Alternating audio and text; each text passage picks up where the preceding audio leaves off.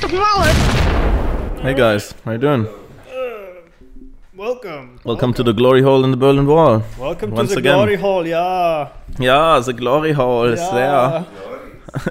Dude, but if you pictured in your mind actually a guy from the East Germany and a guy from West Germany kind of coming together like that. Literally coming together. Or, I mean, maybe one of them comes and the other one is just feels like, you know, fulfilled emotionally. Like he did something nice and mouthfully. to his friend over the border.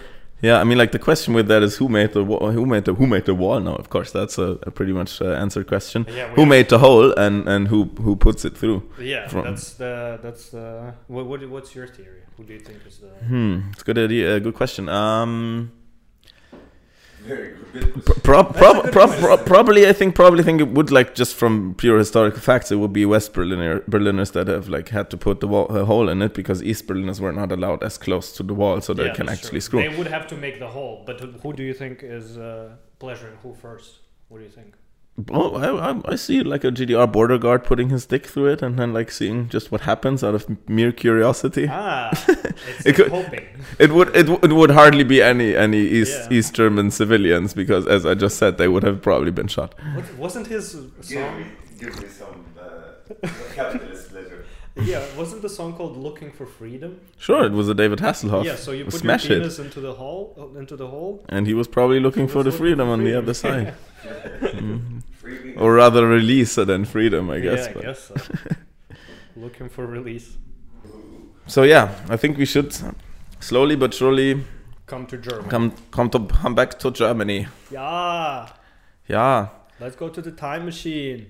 So yeah, today we are talking about actually a lot of things. We're talking about the German Democratic Republic, the former East German state that doesn't exist anymore. The good Germany. Well, that's what you say.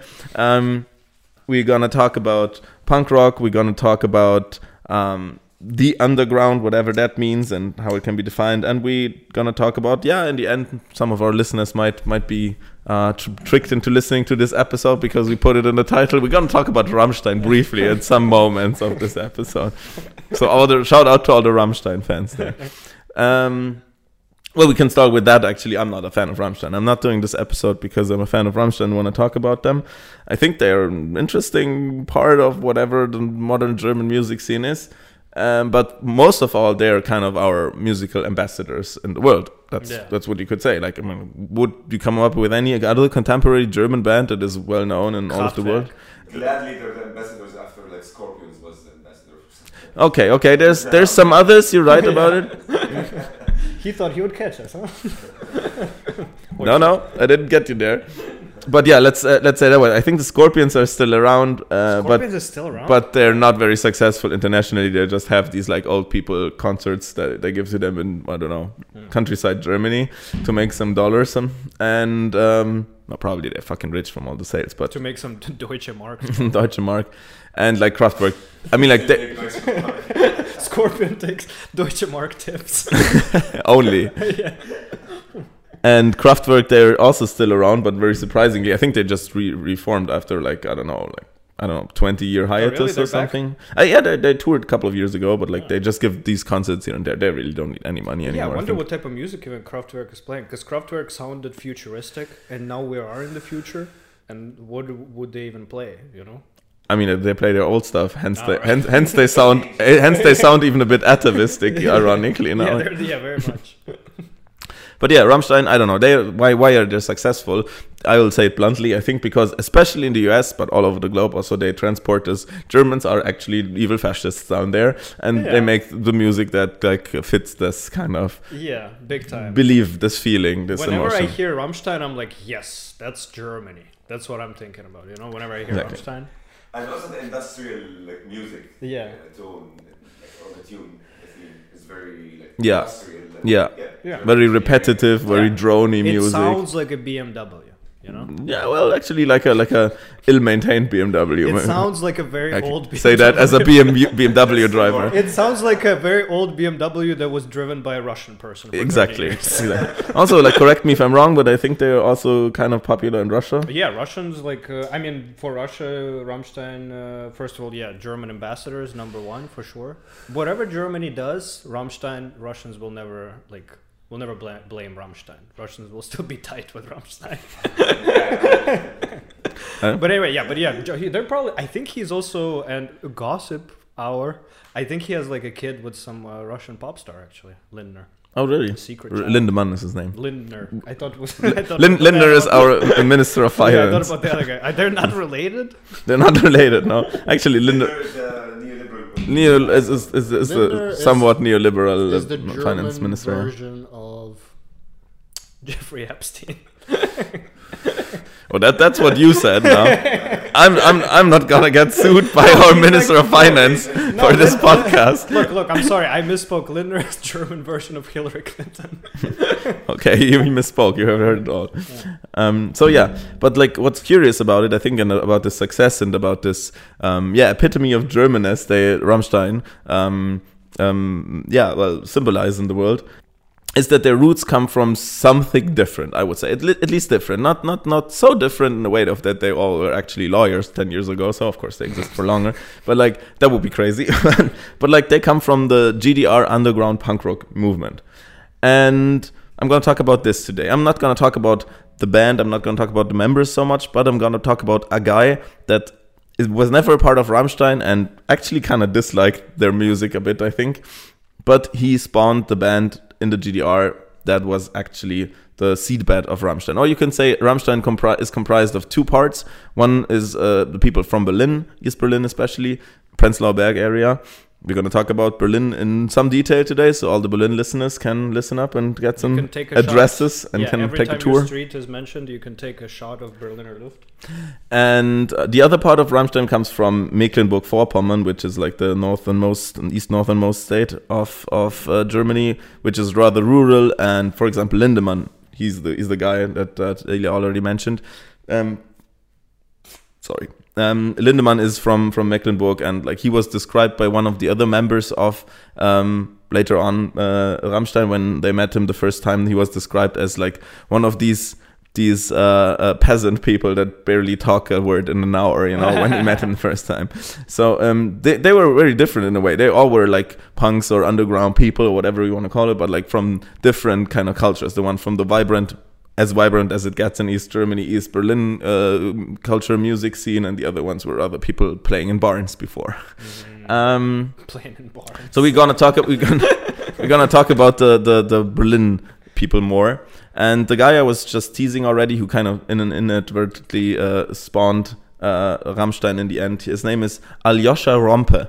Oh wow! And here we come up with, like, we kind of noticed it already. Why is his fucking name Alyosha, which is a Russian name, I think? Like, what is it? It's also like, it's weird because there is, okay, so I'll try to explain this. There's like Russian names, like my name's Ilya. That's a bad example because Ilya is Ilya in the documents and Ilya is Ilya, everyone will call it. There's no shorter version of it. But like Alyosha is a way to call Alexei, you know? But on the documents anywhere, that's the official name would be Alexei, you know? Yeah. But in Germany, you see people with like, in East Germany, you see people with Russian shortened names. Yeah, with like nicknames, basically. Basically. I see. So that's interesting because when you say Alyosha is for Alexei, his actual name, this guy's Rompe's name is Arthur Alexander Rompe. So there's no Alexei in it, but it's Alexander. Alexander would actually be Sasha, right? Would be wow! Boom, boom, boom, boom, boom. Yeah. So 15 points to Gryffindor, dude. So they actually fucked up nicknaming him in a Russian way and gave him another nickname. So to make it even weirder, I mean, like the guy is. I mean, first I have to say the guy is dead already. He died in the year 2000, so he saw the end of the GDR, but not really like the Germany we all live in now. He was born in 1947, so he only got 53 years to live. Died also a bit tragically. We'll talk about this. Also, his whole life is a bit tragic in a way. To make it even weirder on having or adding to having a Russian wrong nickname, he was actually not only German, but he was Swiss too. Oh. He was actually more Swiss than German in the end, because both his parents were Swiss.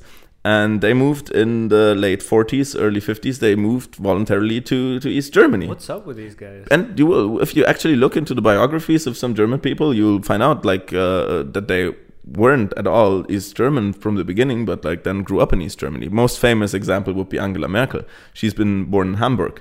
And then grew up later on in East Germany, because this was the time of the foundation of the GDR, and a lot of people from leftists from other parts of Europe said, or especially German-speaking countries said, like, yeah, let's go there and form the new society. I don't know that for sure about Rompe's parents, but like they also went there for business reasons, I guess. But yeah, they really emigrated to East Berlin from Switzerland. His parents then separated, and he grew up with his mother only, and who married an East German physicist, and his name was Rompe, and like he became his stepfather and kind of his real father, I guess. And so in the end, he took over the name Rompe. And this guy, coming back to the nickname, had a Russian mother, this East German guy, and she was the one giving little Arthur Alexander the name Alyosha. Oh. So, but from there on, for the rest of his life, his name was Alyosha. And yeah, well, his family were actually, later on at least, if they weren't from the beginning, they become party members, and actually also like kind of administrative level higher up party members that and his father or his stepfather was a physicist. So they were like we talked about it in the Dugan episode a little. Who are these people in socialist societies? They were kind of upper middle class in the way of being aligned with the party and so on. So his parents weren't dissidents per se, being Swiss though.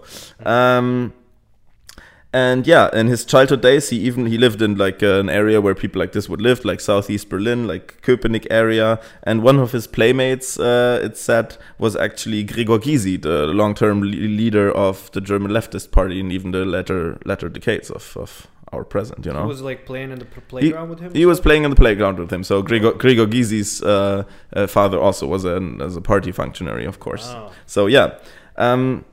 But it turned out later that this Rompe guy is, although he could have kind of lived like a life along the lines of what the socialist society expected from you, and he went to the army in the 70s when he was old enough and so on. So he in the first third or half of his life, you could say, he lived along and so on, but he was kind of bored and also dissatisfied with what the life of the kind of the prescribed life of a regular GDR citizen would have been.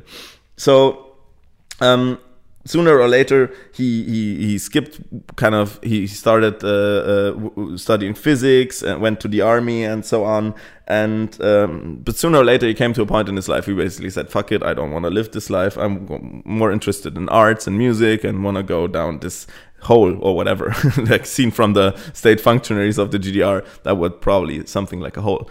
And then he went to the Baltic Sea, to an island called Hiddensee, which plays a big part in this story, because it was something like an exile for, at least for the summer seasons, it was an exile for people from all of East Germany who were a bit like, alternative, you could say, because there was literally only one cop on the island, and also there were border guards there, because of course people could technically flee, but as long as you did not try to escape to Denmark, they would leave you alone. They were conscripts themselves, and one official policeman and an unknown number of unofficial secret police officers, I guess. But all in all, it was an environment where even the GDR state leaders said, like, yeah, I don't know, let them have their summer vacation there. They're not doing harm to anybody, because what they were doing, they were mostly having like concerts on the beach, concerts in the woods, and drinking excessively. There's even a story by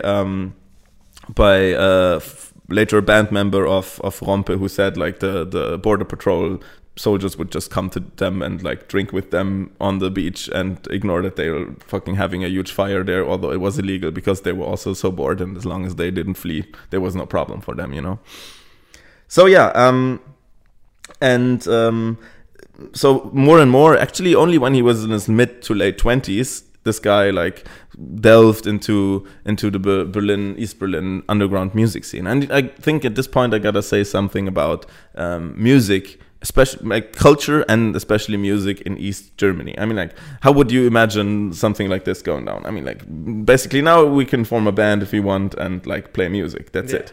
But in a socialist society, stuff like this is usually run different. I mean, like, at least in the real existing socialist societies. Yeah. You need to apply for a band visa, then you get it approved by 3 committees. Then one of your guys, each one of you gets interviewed separately. Then you have to go up into the committee on committees, and you have to ask them. Then your band has to form a committee.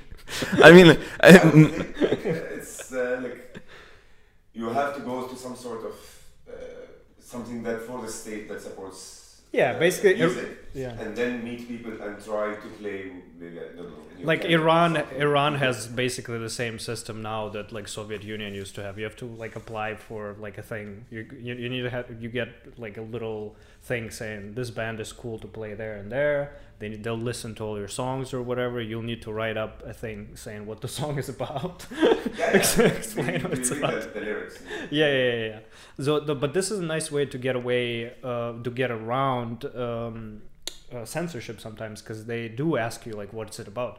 And so if you can somehow build it up and say like, it's not a literal meaning, it's like metaphorical. And when I say we want to kill the great leader, what I mean is like the great leader within us, you know, like we can all become like one thing. Exactly. From doing my research, I learned about a practice that like they in the GDR did, and also probably happened in the Soviet Union and in every like kind of dictatorship or censored society around the globe. Still, I think it's called blue jaying or something, if I'm not wrong, which means something like you write a text or lyrics to a song.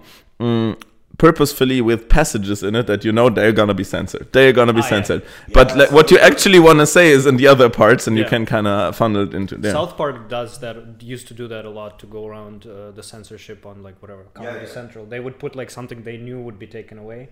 So the other shit they actually wanted to keep, just no one would pay attention to that. They'd be like, "You saying we should rape Jesus? No, we can't put that on TV." But then you get to say 15 fucks. Yeah, of course. Shit like that.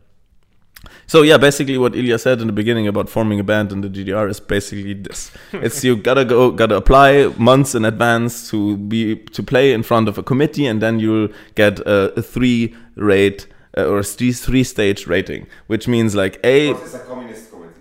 Exactly, yeah. And one is like basically you're playing music that forwards the socialist cause, full approval, and you gotta imagine like it's not this super neoliberal crazy music industry we have today, you know. It's basically the state is your publisher, the state is your label or whatever, you know. So there's one label in the GDR that actually prints vinyls, and there's only state-run, or kind of state-run, at least state-funded recording studios and everything. So all this has to be allotted to you, basically, via the state. And so this concession, this like approval is very important to even do something apart from playing illegally in the woods. So a lot of these bands on Hiddensee, on other Baltic Sea islands, or and these like safe spaces, these spots where you could do what you want, they didn't have like a concession, they didn't have a contract, they could only literally play there. That's also why they went there. Rompe, after coming in touch with these bands, he was not personally he was not a very musical guy. So just to assure you of that fact, I'm going to read a little quote from the drummer of his later band, Feeling B it's called. I'm gonna tease this already. And what's it called again? Feeling B. B. Yeah, Feeling B. Rompe wanted to found it as like Feeling Berlin, but then they found out there's like elder people, fully legal, doing kind of boring music band called Feeling Berlin already, and like so it's like no, fuck it, we're gonna call ourselves Feeling B then. And the drummer of this band later talked about Alyosha's musicality this way. We had our own term for the musical dispersal among ourselves, Alyoshan. which is like a verbalized form of his name. We still use that today because the guy is also the drummer of Rammstein to this day. We still use that today. We still sometimes say to Till Lindemann when he's not singing rhythm. He started at the wrong places and sang a whole verse stubbornly wrong. With Feeling B, it was easy for us at some point. We all looked at each other and changed to the right beat because the guy literally could not sing. He can't fall as a singer. He was also only the singer. He was not playing an instrument. That would have been too much for him, I think. He was just a singer, and he fucked up at this. I like that. Amazing, the main protest. I'm gonna make a band. I'm gonna be the front man and the singer, but he can't sing. And yeah, so he was smart enough though to procure for his band project some more talented musicians, I think. And so he found in one of the concerts or whatever at a party, I guess he met these guys called Paul Landers and Christian Lorenz, and these two guys are actually members of Rammstein to this day. Traitors. Paul Landers is a guitarist, and Christian Lorenz, who's better known as Flake, is his nickname. That's a real complete nickname. It means nothing really. He's the keyboarder. He's this awkward, thin guy, with the glasses. You've seen him. Like he's. I think personally, he's the most interesting member of all of this bands. Because they were musical, they had a talent for music, and so they formed the band called Feeling B. In the beginning, with Krieninger as his last name, they had like a drummer, but who left the band for another band, and then from then they had only guest drummers for periods. So the core is this Aljoscha Rompe guy, Paul Landers on guitar, and Christian Lorenz on keyboards. So you will say now, okay, we have a guest drummer, we don't have a bassist. Yeah, we don't have a real bass player because Flake, Christian Lorenz, this guy is also not just playing the keyboard, but also playing bass, which means he describes with the bass lines were so easy that he just played them with one hand and he didn't have to basically use the other hand. And then he played keyboard with the other hand. Yeah. Exactly. And then he basically played the keyboard with the other hand. So yeah, that also gives you a feeling of Feeling bass music already. It's punk rock in the way of simplicity, but it also has like these weird keyboard parts that go like basically like this, and a very simple bass line. Also the guitar lines and the singing is a bit off sometimes. So it's very chaotic. I think in a way it's punk as its purest because the band formed in 1983, so they're definitely part of the international second wave of punk rock, where in California like hardcore punk was in the making and like really strayed away from the original simplicity and stupidity even sometimes of punk rock. But these guys, they pretty much nailed it. They added some new electronic qualities to it, but it was like generally pure punk rock, as pure as it can be. They did not record something for a long, long time.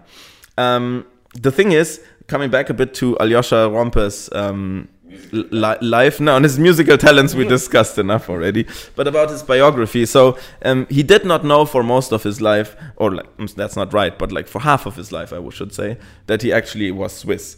So as he basically was just born in the GDR, he technically, and never his parents, and I mean like the thing is, his parents went to East Berlin before the GDR was formed. So he was not like necessarily born in the GDR, but like lived there when the GDR came into being. But still, due to administrative technicalities, his parents would have at that point had to apply for him to become a GDR citizen. So he always grew up in the GDR being a Swiss, but without knowing it, because his parents, they were communists and they did not really tell him, because they probably didn't want him to leave. And when he was like 33, I think it was around the year 1980, when he was 33, he realized that he's actually Swiss and he could have left the country all along. And the first thing he did is like apply for a Swiss passport, and basically was a Swiss from that point on, but decided to live in East Germany because he traveled for almost 2 years after he got his Swiss passport, and then came back to GDR and said basically, I mean like, this is my shit. I grew up here. I don't like this society necessarily, but I hate the capitalism on the other side even more. And that's cool, man. It's just like, oh, fuck this. I thought he like straight away he woke up the next day and was like, fuck this fucking punk rock bullshit, I'm gonna be a banker. and yeah, that's the thing, like pretty much the opposite. And so this band Feeling B kind of became somewhat successful, rather in the underground scene though, because coming back to the whole application for concession process, what they surprisingly for themselves, because also they were smart, I guess, smarter maybe than other bands, or at least less stubborn on their art. They managed to get like a second degree concession, which means like the first bands, the first degree concession would mean like you can play wherever you want, you can record wherever you want, and like especially like the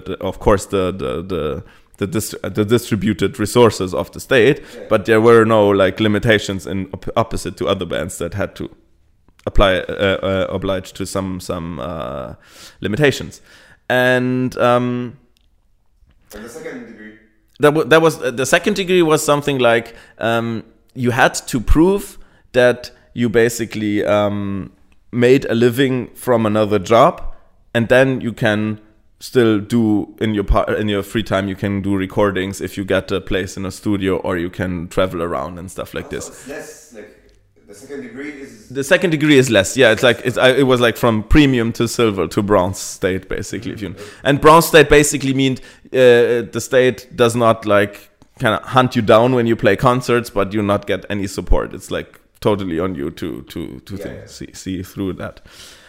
So I mean, like in the way, only the first degree people could have in the GDR be something like professional musicians, because they were kind of paid then by the state to be musicians, whereas the others had to actually prove for most of their lives. The members of Feeling B had to actually work as a stoker in like in a factory building or something, or like an electrician or something. Although, as they said, they necessarily most of the time not really worked in these jobs or so, but they found people who actually just like signed a paper that they could hand in, and then they would get the concession basically.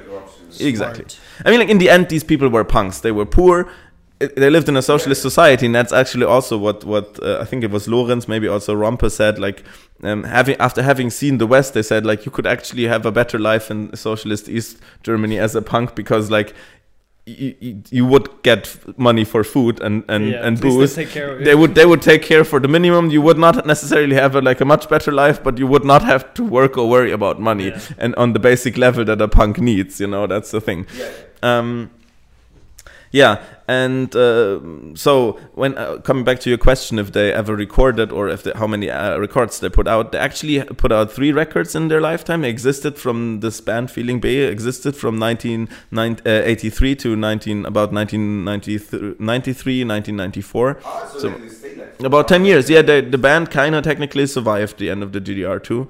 But the 2 records they released were in, I think, 1991 and 1993. The first record was released in 1988, if I'm not wrong. But this was a lot of people back then in the GDR alternative music scene saw this as a big turning point, because a band like them, who were just like, they could be described as fun punks or whatever, that they got a state concession to play. They got that before, but later on they even got money from the state to record their first album, which has the name of Hoa He Hoa He Hoa He or something. It's like it's not a socialist album in the sense of like that it has no political message or so. So if you take into consideration that in 1965, so about 20 years earlier, there was like a big crackdown on any kind of independent culture or making arts in the GDR. That was the height of the Cold War, and they really wanted to basically have full control. Then 20 years later, the GDR society has developed out of very different reasons or various reasons that we can't all discuss, to the point where they actually financed a punk rock album. So yeah, I mean, like here you see the GDR. That's just as a general take. I think the GDR society is often seen as society's history is often seen as very monolithic, although it of course went through phases itself. So actually, just before its downfall, the GDR was in a lot of ways the most liberal, although it had like dictatorial structures, of course, still secret police and what's on. But like when it comes to culture and like the total control of private sphere of people, they tried to open it up, like following the Soviet Union in some ways, I guess. Dude, that's wild. Like the pinnacle of society is when a government sponsors a punk rock album. Yeah. That's awesome. I just think it's really fucking cool. I think, you know what, because it's like now the punk rock album is like sponsored by a corporation or whatever. Yeah, absolutely. Ultimately, like it seems like every experiment we've ever done, like something went wrong where this huge thing starts sponsoring its own protest, basically. It sounds crazy. I mean, like, but like looking at it, like maybe it's more punk to be funded by a socialist state than to work for a capitalist record company. Yeah, for sure. Yeah, of course.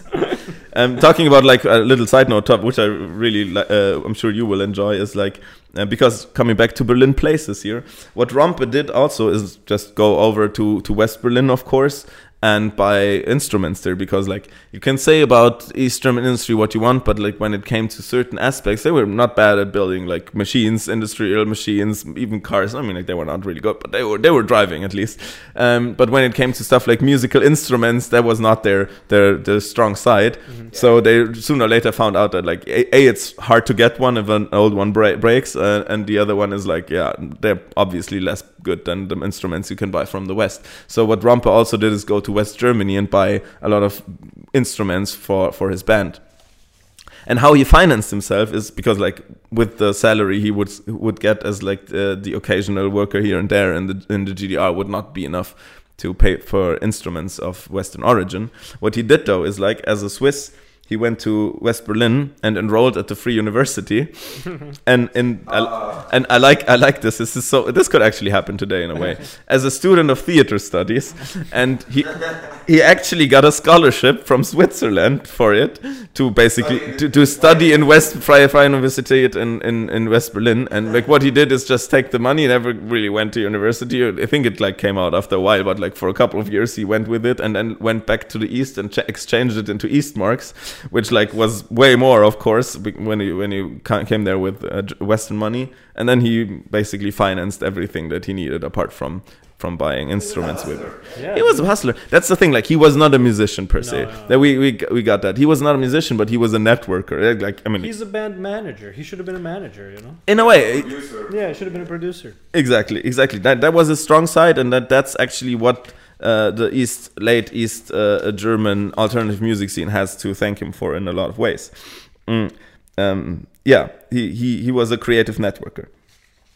What they also did is like I just like these like anecdotes. What he also did is like buy silver plated copper strings basically, or like just rods. And bring them to East Germany, and then the band members made earrings or other jewelry out of it, because like this custom jewelry, not like real silver or gold jewelry, but like just this like fancy looking costume jewelry was like almost unavailable in East Germany because there was just no industry for it, and so they just sold it on kind of the black market, which was tolerated to make a better living out of it. So they were punks in a lot of ways, obviously. Very industrious punks, exactly. Can we have a little short break here? Yeah. So yeah, coming back to feeling-based exploits. I just got some interesting quotes for you about from contemporaries of how they sounded, what they made, and how curious it was that they actually got this special classification. But before that, I'm just gonna explain to you a little how they live their everyday life. They mostly lived in squats near areas of where now Senefelder Platz is, so southern Prenzlauer Berg. And yeah, there was something like squats. I mean, like back in the GDR, it was not officially squats, of course, but they were houses where creative people gathered. You know, everybody in the socialist society has a kind of right to housing. So, but they managed to these people in this creative scene managed to kind of all live in the same building, and so it became something of a squat, like an unofficial cultural center or something, you could say. And so a guy who wrote a book about it said like, this band, in which hardly anyone mastered his instrument and whose main demand was mix me a drink, was given a classification as a special stage band. It's like the real name kind of translation. Thus, it could demand good fees and mileage from the organizers. The recordings in the Amiga studio, the state-run recordings, degenerated into wild barbecue parties. Hundreds of guests flocked to the courtyard in Brunnenstraße. Feeling B, with the roar of Rompes voice, boarding guitars, and quacky Casio racket, managed to be the only GDR band to record a punk record with a real garage sound. Dude. And it does kind of sound like they've been just gaming the system. It's just like, he was mad, this writer. Like, it's like, how can he... Fucking fucker, I have to work 15 hours at the factory. and when they were not... He can't play. They can't even play music. I like it. They're like literally like... They probably came up with an album in the like last 2 hours before recording. They're like, we have to show something to the government officials. Actually, Christian Lorenz, the keyboarder, said like they barely ever finished a concert because they usually were so drunk during the concert at some point that it basically just the concert developed into a party basically because the band wasn't able to play anymore at some point. Just take the guitar. you do it. You're better anyway. I mean, like I doubt that their sound was really much worse when they were super drunk, but maybe that was the reason too. And so these guys who were usually they got a truck. They got a Robur LO is the name. I think it's an East German fabricate. Maybe it's Russian too. But like what's it called again? Robur LO. It's like name. Some sources say it was actually an armed truck, not in the say of armor truck. I mean armor truck, not armed with a weapon. But like it had some military origin and like it broke down all the time. But they lived in it. Later on, the members that then transferred to Rammstein even allegedly came up with the name Rammstein in this truck, probably while they were lying in bed there or something. After having sex with one another? Maybe having sex with somebody, I don't know. And so yeah, they traveled the country, played at venues. Like they were not really rock festivals, but like what was there was something like literally they would go to a boarding house, an inn or something somewhere in the countryside, and that had like a stage or like a hall where you could play in, and then people from around the area, because usually there was nothing happening, gathered there and like listened to their concerts. I'm kind of curious also because like for me it sounds a lot like people in the GDR via this system came into contact with punk rock bands that they would never usually probably have listened to if they would have to buy their music on a capitalist market. They were basically just fed this.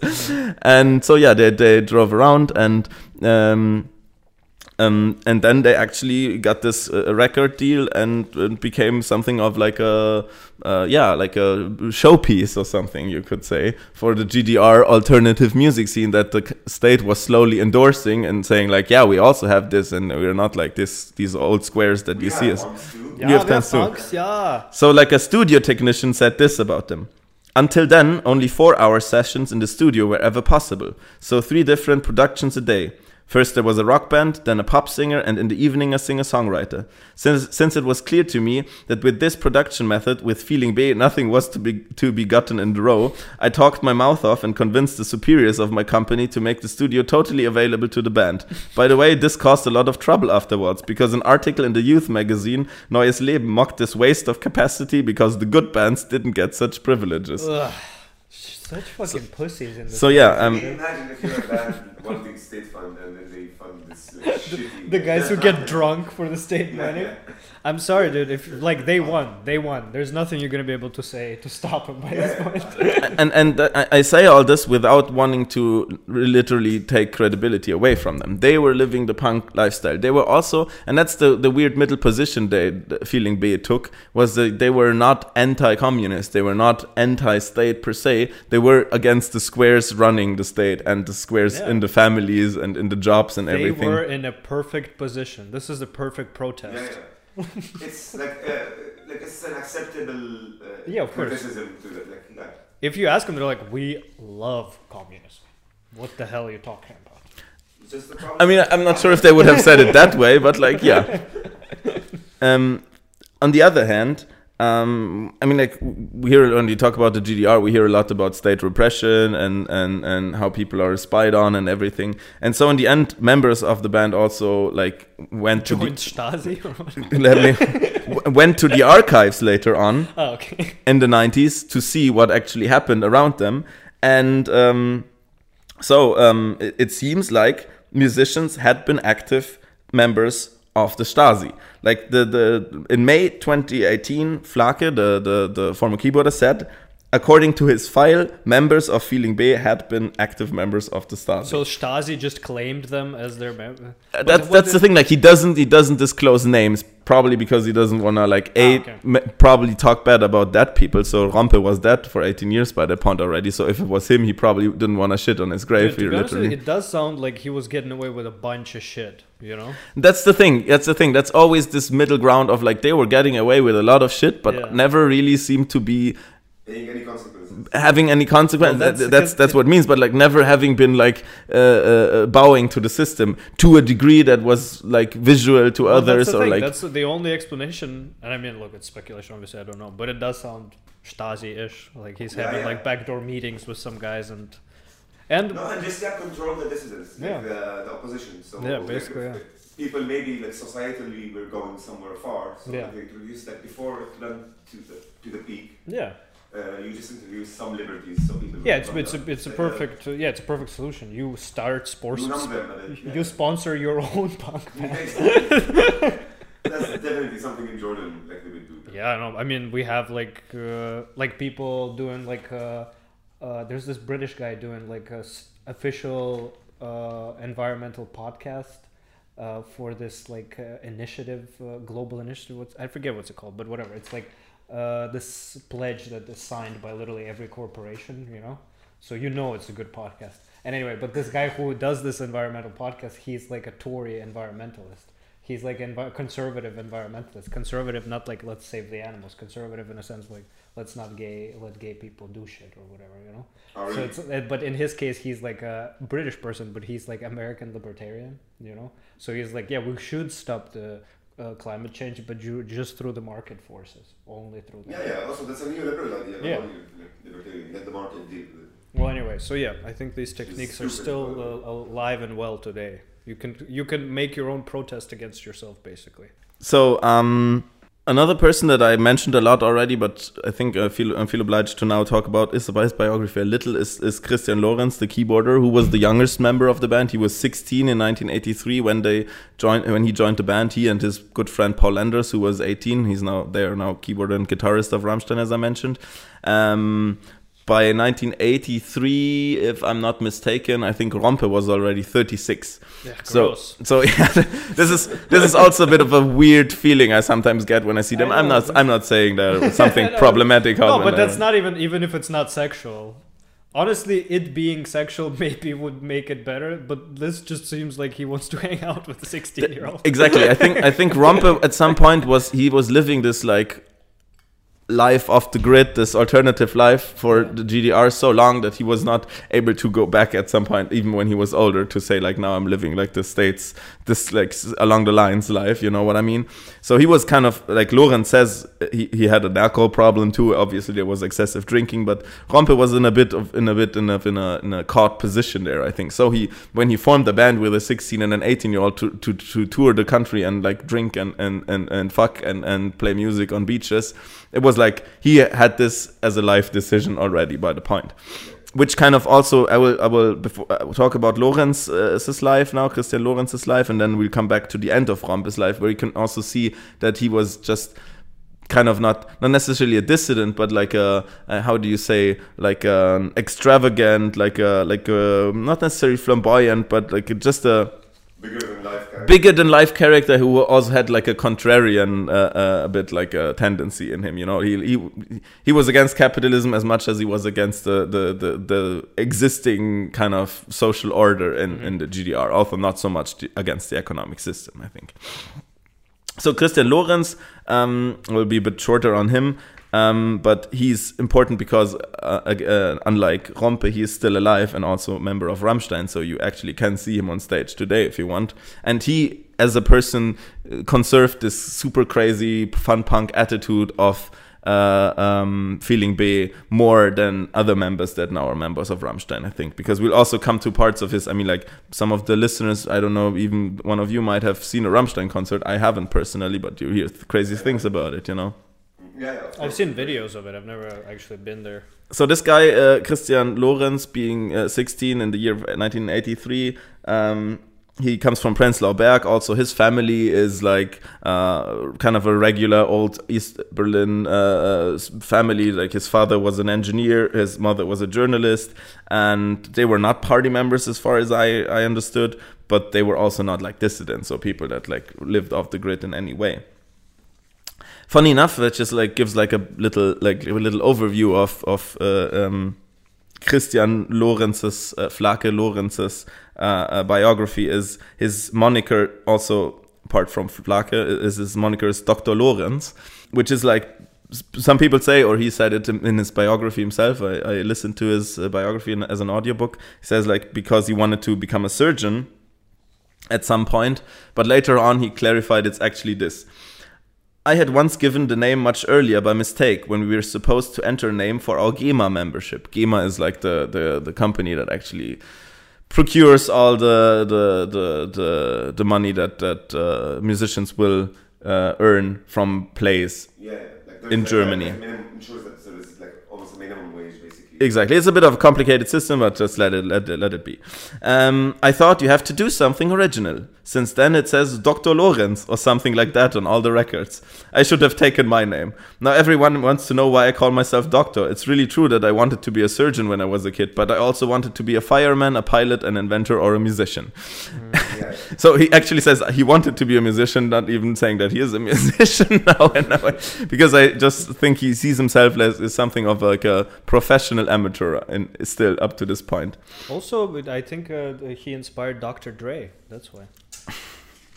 I'm sure that's why. And so yeah, this guy he was probably ironically next to Paul Landers, who was his best friend, and they were the additional members from Rampe, of course, for Feeling B. He was one of the more musical guys, and he really made up the music. Although people say that Landers, the other guy, the guitarist, now guitarist of Rammstein, was the actual musical figurehead. Just to What do you mean the actual music? figurehead, yeah, like that he was like coming up with the melodies, even sometimes coming up with the rhythms, I think. Okay, The composer. He was like Landers in a varying degree together with Lorenz, even at the point of like when they were members of Feeling B, where the musical section, whereas Rampe came up with the lyrics, I think, but like off time. Presented it off time. Just to give you an idea who Lorenz as a person is, also some explanations or depictions of what happened when they were in the States. The Rammstein, after they formed, which I'll come later to, had a famous 90s America tour after they formed in 1993, and then like pretty soon on went to America, which also spawned their success there, I think. And that's what happens with Lorenz on the stage. Since the world tour for the album Reise Reise, he stayed in an oversized cooking pot that had been one of the show's parts. For the song Mein Teil, which deals with the deed of the so-called cannibal of Rothenburg, Lorenz takes a seat in a special welded container during a live performance, which is heated by singer Lindemann with a flamethrower in the course of the song. So yeah, this like also these crazy performances on stage, they also go back to Feeling B. So it started there. Yeah. It started there. In another song, Lindemann simulates anal intercourse with Lorenz using a dildo and squirts milk around in front of Lorenz, who is crouched down. According to Lorenz, he and the bandmate spent about 5 hours in jail because they've been arrested after doing this by the American police, of course. This is the 90s. In America. Yeah. Eastern Germany. Yeah. Like Eastern Germany, they've been doing it for hundreds of years. Yeah. It goes on, actually. They subsequently had to stand trial and received a 6-month suspended prison sentence and a fine. And I read that the fine was actually about $100 or so. It's so crazy. Well, I mean, like, folks, that's how much it costs to fake gay sex on stage in America. Exactly. $200 in the 90s. It's not a bad price. However, this experience did not stop them from repeating this performance as a part of their Made in Germany tour starting in early November 2011 again. So they couldn't stop, but I think it's a great aspect. Yeah, it's a great gimmick too. Squirting milk out of fake So, penis. so Lorenz is also important in the story of Aljoscha Rompe, Feeling B, and how they spawned Rammstein, because in 1993, when they basically had their third album release tour, after a concert in Berlin's Kulturbrauerei in Prenzlauer Berg, P-Berg, you guys gotta keep drinking. Landers announced that he will leave the band, because in the background he already had met the parts of the band of the future band Rammstein that are from Mecklenburg-Vorpommern, and they already kind of came up. I mean, like, there were several factors, I guess. Aljoscha Rompe, the original founder and the creative networker of Feeling B, he became older, he became crazier, and he also had an alcohol addiction. So I think this young guy who was actually very talented, after the wall came down, after the unification, he realized that he'd probably be better off if he looked for new creative alliances rather than sticking with this kind of failing trio. And so then surviving off of government subsidies. I mean, like, that was like probably Nobody's gonna pay for you. exactly that after the war was probably their biggest problem, that they were not commercially so successful to kind of survive in a capitalist environment. That would be so cool if one of the terms of reunification, like in small shrift at the bottom of the contract, it was also you have to keep paying for the shitty punk band that we have. That would actually be pretty cool, I guess.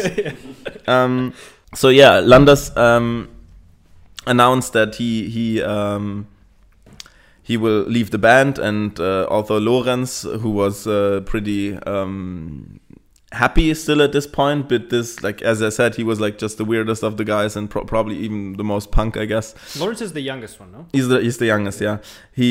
But Landers is only 2 years older. Mm-hmm. He was then convinced by Landers to also leave the band, although he was reluctant in the first place.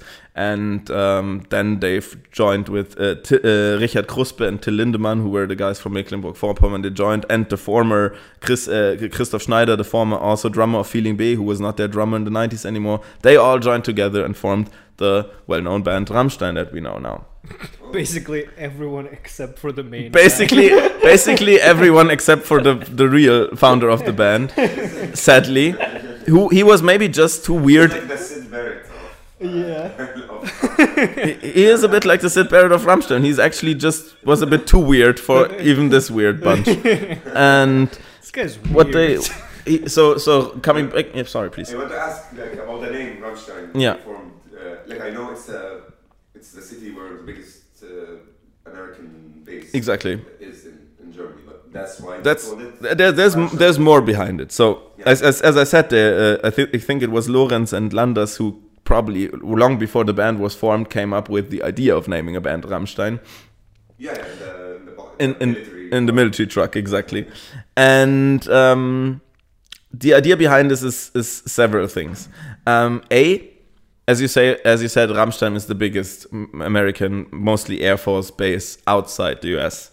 Probably even at all, I don't know, but definitely outside the US. That's where they send the drones to Afghanistan sometimes. That's where they sent the drones and everything. You can salute them from Berlin it's sometimes. actually a huge hub, and it is a bit of a still from that's my personal political opinion, is like it's a big.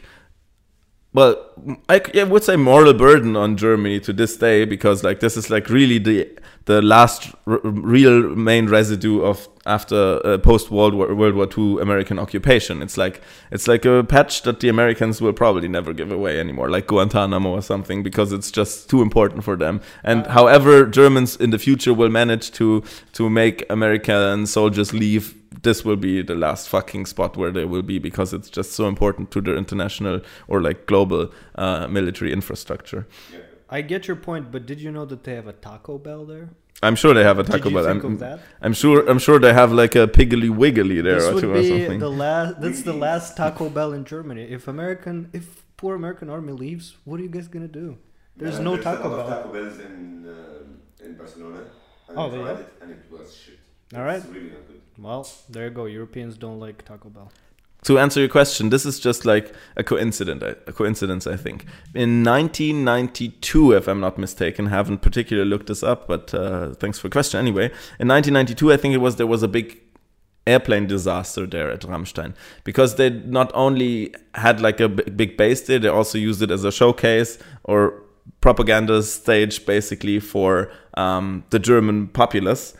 And so once a year, I think for a couple of years before 1992, and I think even after that, I don't know if it still exists, there was something like called the Rammstein Air Show, where the international teams, and I think it was actually an Italian team that caused the disaster. Sorry, Italy. So there was a field with thousands and thousands of people crowded next to the landing and starting strip basically, and from there like jet planes, squadrons like Italian, American, international, showed off what they can do. Like they did artistic flying and shit. And as it is always the risk with such things, like I think one of the Italian squadron hit the other Italian pilot's plane with his wing, and like they crashed in air and like rained fiery pieces of metal onto the people, and like it was like up to 100 people or more that died that day. So bad. It's like you even die not even in war. You're like a pilot. Yeah, it was pretty unnecessary actually, but it was a big accident, a big disaster. A lot of people died. After that, the security measures were increased, but I'm not sure if it still exists. Look it up, people, if you're interested in something like this. This was a big kind of topic at the time when they came up with the name. And it has this like mean connotation of a disaster and flames and people dying, of course, which is also part of Rammstein's, I mean, apart from the people dying, of course, part of Rammstein's stage shows today.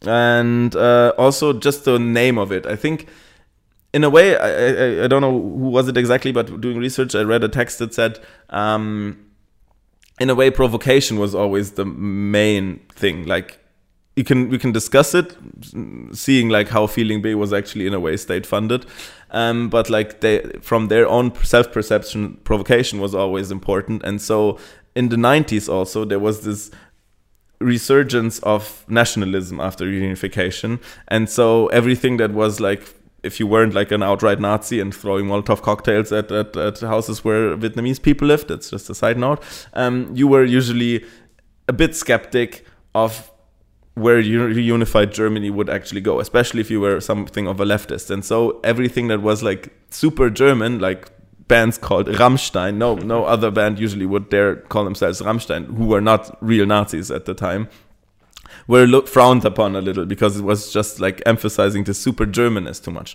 Literally the name Rammstein, for example, the place where the air show takes place, or the base is called Rammstein actually, with one M. It's R-A-M Stein. But the band is called Rammstein with a double M, and Rammen means ramming, actually. It means just ramming. So it's literally ramming stone. It's like if you take a pointed stone and ram it into somebody's face, that would technically be a Rammstein. It's not a thing that really exists. I heard stone punch. Like what really is meant by it is those, like in old times, if you have a cave, you have like this big rock to close the cave with. Like it's almost like cylinder. Like the Jesus type of thing. Like a disc. Yeah, and that's maybe what Rammstein is like. You close the whole. Would work as a name. It's nothing that a German nowadays would immediately understand. It's just literally it just took it for the connotation of this airplane disaster and the Germanness sound of it.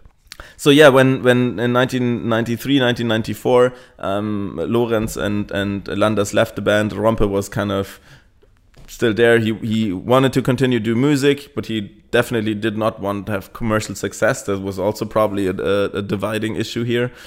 And he decided to keep it underground, you could say. He still lived now in real squats in East Berlin. Like some of our listeners and you might know that, like East Berlin, there was definitely a lot of squatting because proprietary issues were not solvable for some time, and so people just squatted houses.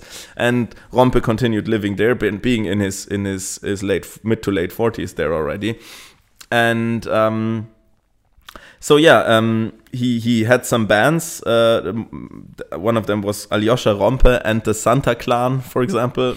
Weird name. I think it's like Santa Clan. I don't know. It's a play on words on Santa Claus, I think. And but he kind of vanished into obscurity, for you could really say. Like, he was not commercially successful. The talented musician that he made music with before left off to form one of the most successful German bands of all time, and his mental and health state also deteriorated to the point that where he opened up to esotericism.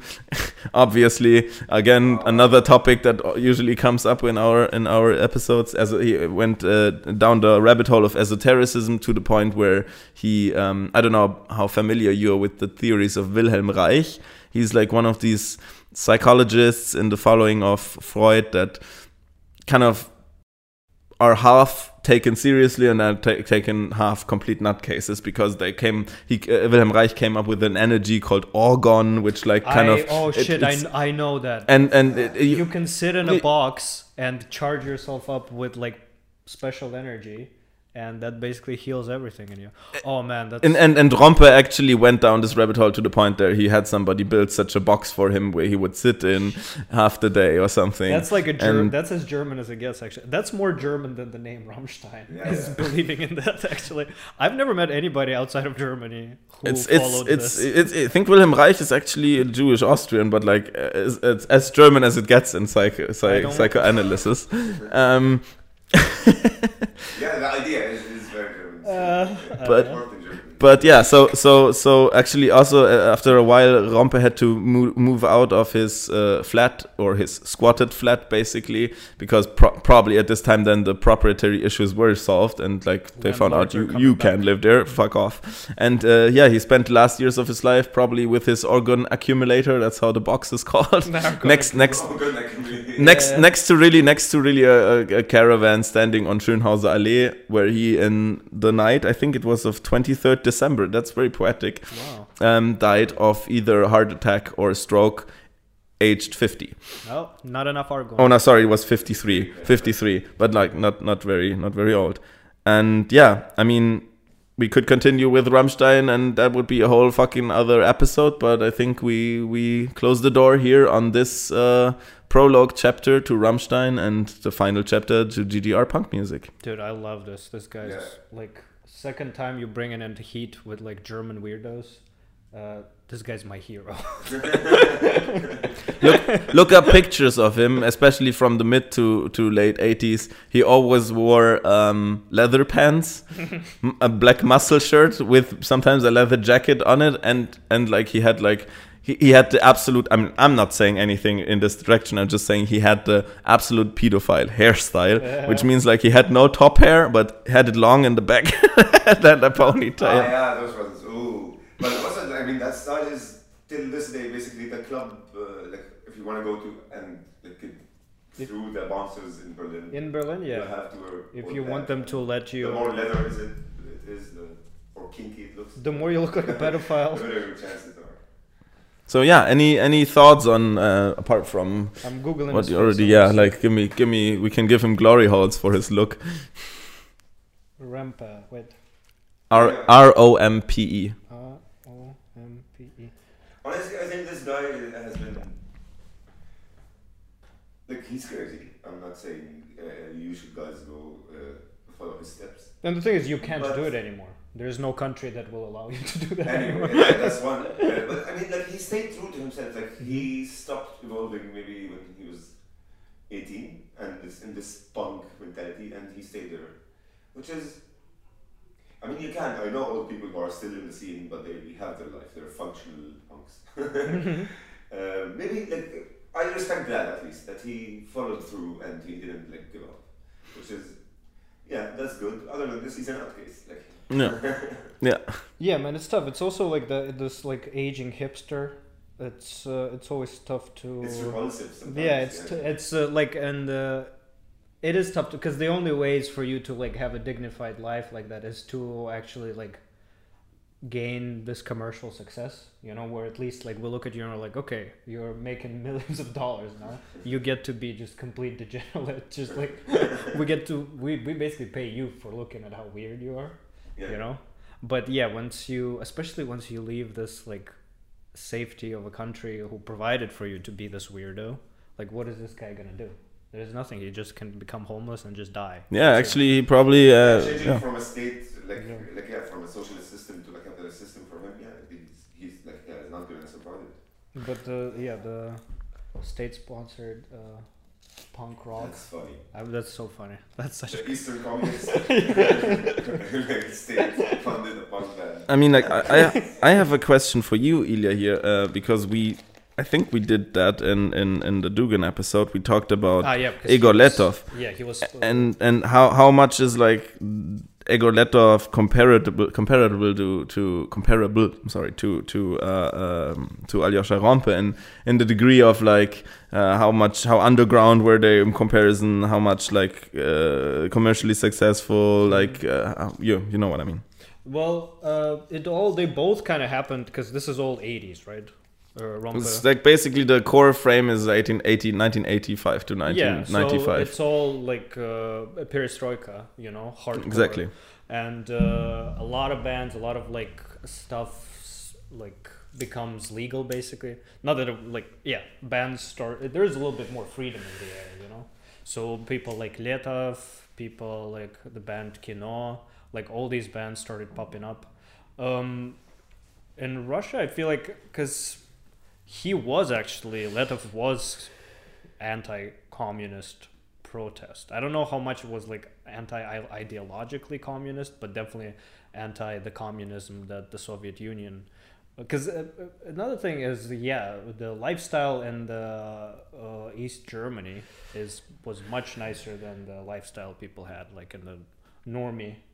Even in Cuba, it was much nicer. Yeah, like there was like, and it's bullshit complaint, but there was like even growing up, I remember people talking about how they were pissed how much more money was sent into these periphery states and how like basically nothing was done in the center of the empire, And it's to a certain extent it was true because you needed to like keep these people loyal basically, to not rebel too much, even though as we know it didn't work. They still rebelled.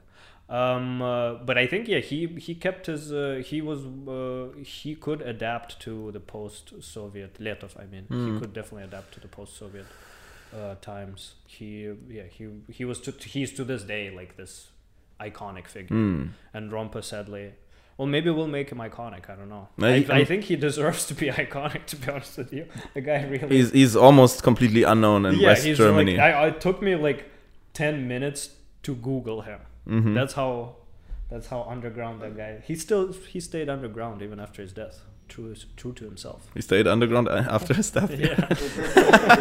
In all senses of this. And actually to add a little piece of information, he was buried. That's kind of the romantic end to it. Maybe he was buried on Hiddensee on this island on the Baltic Sea. Oh, dude, that's sweet. That's a nice one. That's a nice one. He deserves that. Like, I mean, he wanted that life. Yeah. Getting buried there. Like, yeah. Man, shouts out to the legend. This guy really like inspired me right now. Yeah, he's good. It's kind of sad we can't have. But I mean, you can see a lot of Berliners like in the idea that people refusing to grow up, and they're like in their mid 50s now, but they live. I think he lived a very Berlin life, even by today's standards. Yeah, but today it's hard to become famous for it. A bunch of Peter Pans. It's children. It's children. It's just children here. That's why it's bad. No. Yeah. It's Neverland over here. What else? We can give him glory holes. Oh yeah, I would love to give him some glory holes. Especially this guy's like, honestly, this guy, we should like find his music because I feel like this is gonna be some free to use shit. It sounds like very like common, Creative Commons type of content. I mean, like, there's as a shout out and a point, hint for our listeners. There's a movie you can, if you live in Germany at least, I'm sure you can watch it for free. It's called Flüstern und Schreien, Whisper and Scream. It's one of the last, could you say, feature films of the GDR. It's a documentary and it's made in 1988. And also part of the fame of Feeling Big comes from, at least to the people that didn't know them by that time in East Germany, comes from participating in it. And it's kind of a panorama of GDR stage funded and run media enterprise that is this movie, and it's a panopticon of all the bands and different varieties of music that are made in 1988 GDR, and Feeling B is they're kind of at the end of the spectrum of craziness of the weird underground people, but they're still featured and still included. Yeah, Nice. and you can watch it on the website BPB, also BPB. I mean, sorry, .de, I guess. You can find it there, Flüstern und Schreien, Whisper and Scream, and it's probably as there's no unresolved legal issues there. It can be watched for free in HD, so watch it. Feeling B is part of it. You can see the truck, you can see them driving around, and you will also see, that's very interesting about it, the other kinds of bands that they were kind of standing up to against, because they're by far the coolest band in the movie, obviously. All the people doing shitty fucking communist music. Yeah. Despite how much I love communism, the music produced under the regime that was like sponsored by the regime, garbage. Just stinks. Unless it's like maybe war songs. At the time. The war songs has nice melody. Yeah, the war songs kind of like at least have like some heart to them. The rest of them is like, wow, it was great working in the field today. Saw some girl. Love my factory. Gonna marry her. You're talking mostly about the Russian at least scene, my how I saw. Yes, I think like the looking back at the GDR music scene is very it's very diverse today. Like there's some bands that were just considered kind of state funded boring music, but there's also some bands that are actually still state funded, because as I said, even Feeling B is state funded or was state funded, that are still looked well upon today by East Germans and are well liked and considered to be kind of their music, our music, you know what I mean? I saw this, I forget that there was this movie came out a couple of years ago about this like singer-songwriter guy. Oh yeah, exactly, Gundermann. Yeah, exactly. Yeah, so that guy seemed to have like still success after the. Gundermann is actually considered by a lot of East Germans more as conformist in a way, because like he wasn't Stasi, no? as much as he was like a folk musician, for him it was important for Gundermann to play music close to the people. Mm-hmm. His subjects were always communist and basically around communist work and whatnot. So he in comparison to Feeling B, Gundermann was more seen like as a boring square guy, and they were like crazy punks, you know. Big time.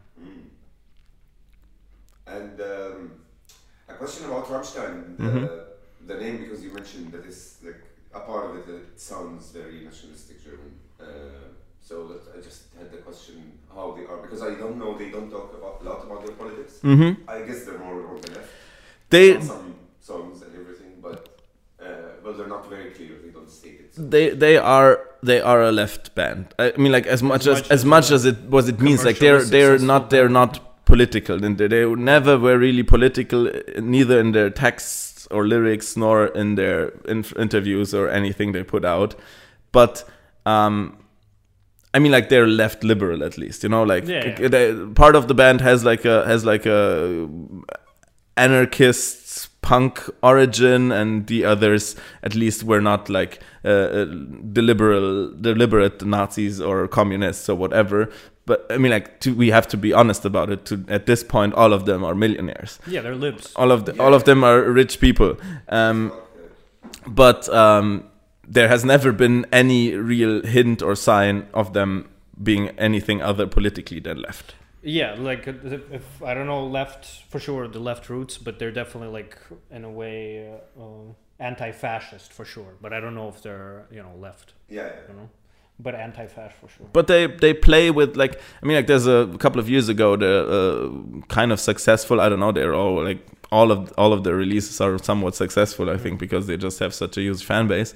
But there was this song called Deutschland. I don't know if you've seen it. Yeah, and like it's very on the nose with like a lot of like German stereotypes, and they play with them a lot. Yeah. They still make money and fame out of playing with it. Although you can't play with it indefinitely because it gets stale after a while, of course. So it's now really just their shtick, their spiel, their scheme, you know what I mean? Yeah.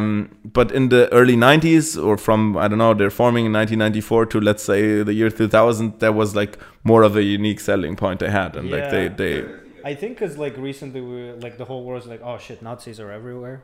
But Exactly, for a while we thought like, oh no, it was just in Germany. Like those guys, they're the only ones who like came to the pinnacle of how reactionary you can get. And now last like 10, 20 years, you're like, oh shit, it's in every, they're everywhere in every country. Shit, half the countries are controlled by that. Actually, it took Germany much longer to form its real new neo-Nazi party with true ambitions, longer than other European countries. I mean, like the Front National and all of them have been much longer around than the AfD. They didn't have the excuse, you know. But also, on the other hand, you could say Rammstein stayed true to their thing with still playing on the whole German Nazi thing, fascist aesthetics. Or actually, you could say, like, on the other hand, you could actually say, like, is it still that appropriate with so many real Nazis around today? Is it like, can you just leave them, like, you know what I mean? I get your point. It's one thing to do it. I understand it. You're making fun, not making fun. Like it's a paradox. It's a parody of something that exactly. But if you what you work if it's happening now. Yeah. I'm still on their side. I still think shit's funny. Oh yeah, I mean it's intriguing. I don't think it's even funny that much. It's it's controversial, and that will bring you PR. That's a problem, that it becomes like less, like he said, less and less controversial because you know the shtick now. Like over identification with just Nazism. It is funny for a while, and then eventually, I mean, to me, it's still funny, but eventually it will become just stale. Yeah, just not as interesting. But to just make sure, like as I said, even in like this video clip for the song Deutschland, which like of course plays with Deutschland über allem, they say, which is grammatically slightly different to Deutschland über alles, but it's obviously playing with it. There's always like they have seen where like there's scenes in the video clip taking place in a mock-up concentration camp, but to the point where they are always like the inmates of the concentration camp. They never wear the SS uniforms and shoot people. They are the inmates being shot. You know what I mean? Like if you look at it closely, it's like they don't want to have pictures of them in SS uniforms, basically. You know? That's not how far they would go, and that's this fine line where you can actually see that they're not completely identifying with it. They're just playing with this German identity. And to a degree, I liked what I really much more like about Rammstein than their music is their insistence on discussing the German-ness topic, you know? Yeah, for sure. Because that, like, it seemed sometimes, at least like from the outside, even before I moved here, that Germany kind of was one of those countries that, at least on the official level, that it would project to the rest of the world, completely like negated any Germanness. Like this thing didn't exist.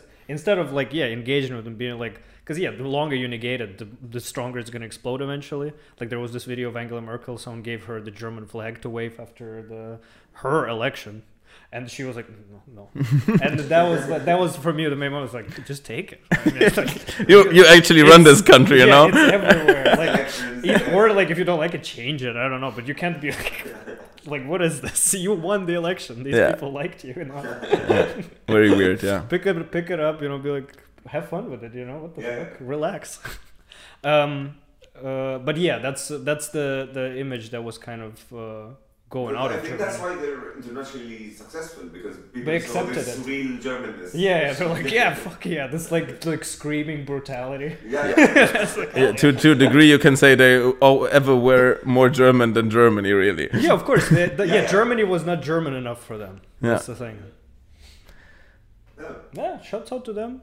Okay. Again, industrial sound, you know, cars, industrial tanks, you know. Please send us free tickets. Send us free tickets. So fucking expensive. Yeah.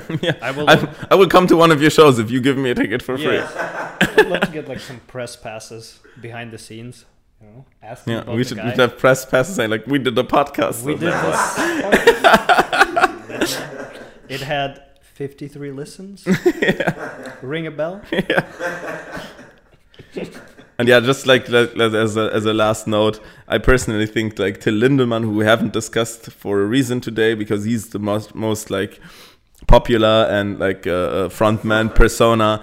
He's a bit nuts, I think, personally. He's like not nuts in the good sense necessarily, just like he's a rich person with enough money to cater all his weird fetishes and kinks, and then have even the popularity to brag about it later on really? on He's interviews. into that shit? I mean, like, that's not like he does not do it all the time, but like frequently it comes up here and there. And the media is very interested in who he's with at the moment and how they have sex and shit like this, you know. But we've seen his. Is it like we've seen his penis or we haven't seen his penis? I'm not sure. I Is it all fake I don't penis? remember, but I would not be surprised if eager Googlers out there will find pictures of his Googlers, penis. get on it. Send us pictures of Lindemann's penis. Okay, then I thank you for accompanying me down memory lane. Thank you. And How many glory holes?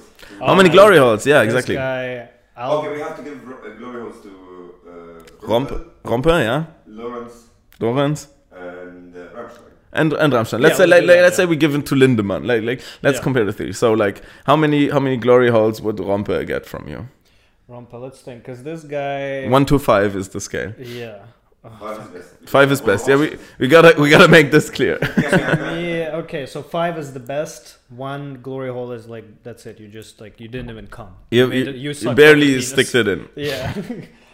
Stuck, I think. I mean, Rompa, I want to give him like 5 glory holes, but also because he's Swiss, like a passport, so he doesn't even have to use them. He can go and have fun in the West Berlin clubs. So he transcends the glory holes. He can straight up have sex. Okay, That's what yeah. I would say.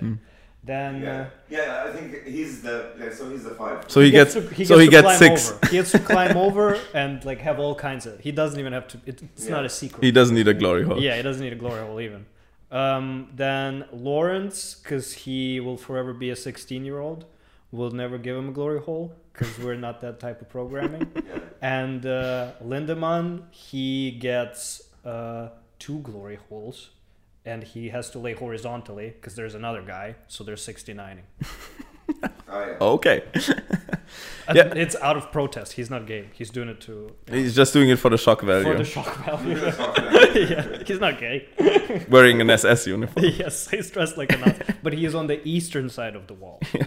Yes. Which makes him even good. more transgressive. Yes. Yeah, from me, Rompe clearly gets the 5. I'm gonna stay in scale, and he gets the 5 glory holes because he's just the most unique character. He did his thing, as Ilya already pointed out, with the chance of basically saying fuck it all and going to Switzerland. This guy chose to stay. He chose to stay. Yeah. Yeah, definitely. Lorenz. But it's also, I think maybe he's smart enough to realize I would have died in any other situation. No other system would support me. Also, but this is also glory hole worthy, I think. Big time. Big game. He's a hustler. Understand yourself or know thyself, and you know God. Hell yeah.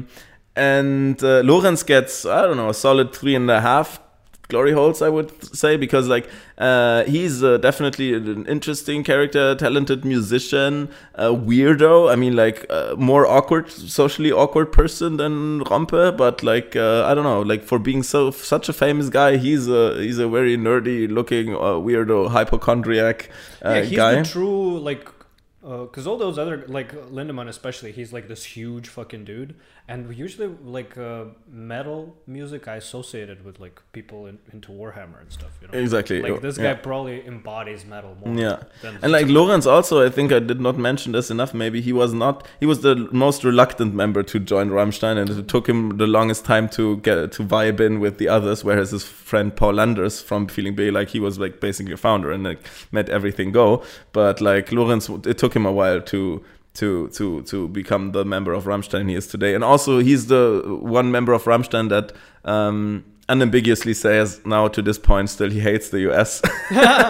because when he went there or when he goes there touring with Rammstein, he is always oh man, I'm shocked by this uncultured barbarians, basically being a former East German punk. And still very very decidedly lives in Berlin and is a Berlin man, I think. So 3.5 glory holes. You can actually run into him in Prenzlauer Berg if you're lucky. Ask him and annoy him and tell him about our podcast. And ask him if he ever did anything with the Rompe.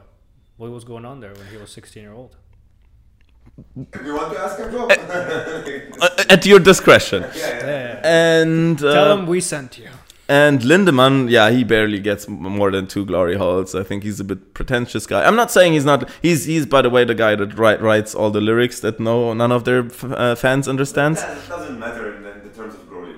Yeah, well, also like he sings them in a way where it doesn't matter what the lyrics are. Yeah, I mean, like, he's probably one of the musicians in the world that like gets the least reputation out of like people understanding his lyrics. Actually, they're just like how Nazi they sound.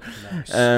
Mostly they're sexual though, and actually there's a literary professor or something that did like or somebody who wrote their master's thesis on Rammstein's, hence Lindemann's lyrics, and like they had like a list of his favorite words, and they're like Blut, Mutter, Messer, something like this. They're all like Like shallowly shocking, stereotypical German-sounding words. Nietzsche. You feel like Nietzsche stuff inside. Like, Yeah, but also like down to children's rhymes. So there's some artsiness to what he does. I'm not taking this from him. I'm just personally not the biggest fan, and most of the time he's just like the guy standing in front, looking German and angry, and like I don't know, spending a lot of money on cocaine. Hey, good enough for me, man. Good enough for me.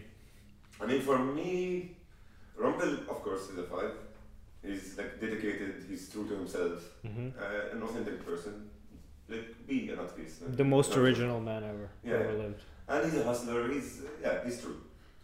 Lawrence, I wanted to give him like 3.5, but after I knew about the America thing, it's 4.5. Strong 4. Yeah, Strong 4.5. Strong 4.5. Yeah, I give like 1 glory hole.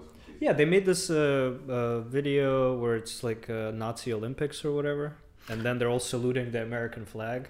Oh, I think actually is that the America song or something? No, wasn't it? They were doing the Depeche Mode cover for the. I forget the name of the song, but they were doing cover for Depeche Mode, and the song is like I think sexual in nature, but they made it like very. Like, basically, all of their songs are sexual in nature. But they made it like they turned the sexual nature of the song into this because they're all running around doing the Olympics naked, you know this, and it's all in black and white, and it's like white people with like. A little bit of musculature, you know.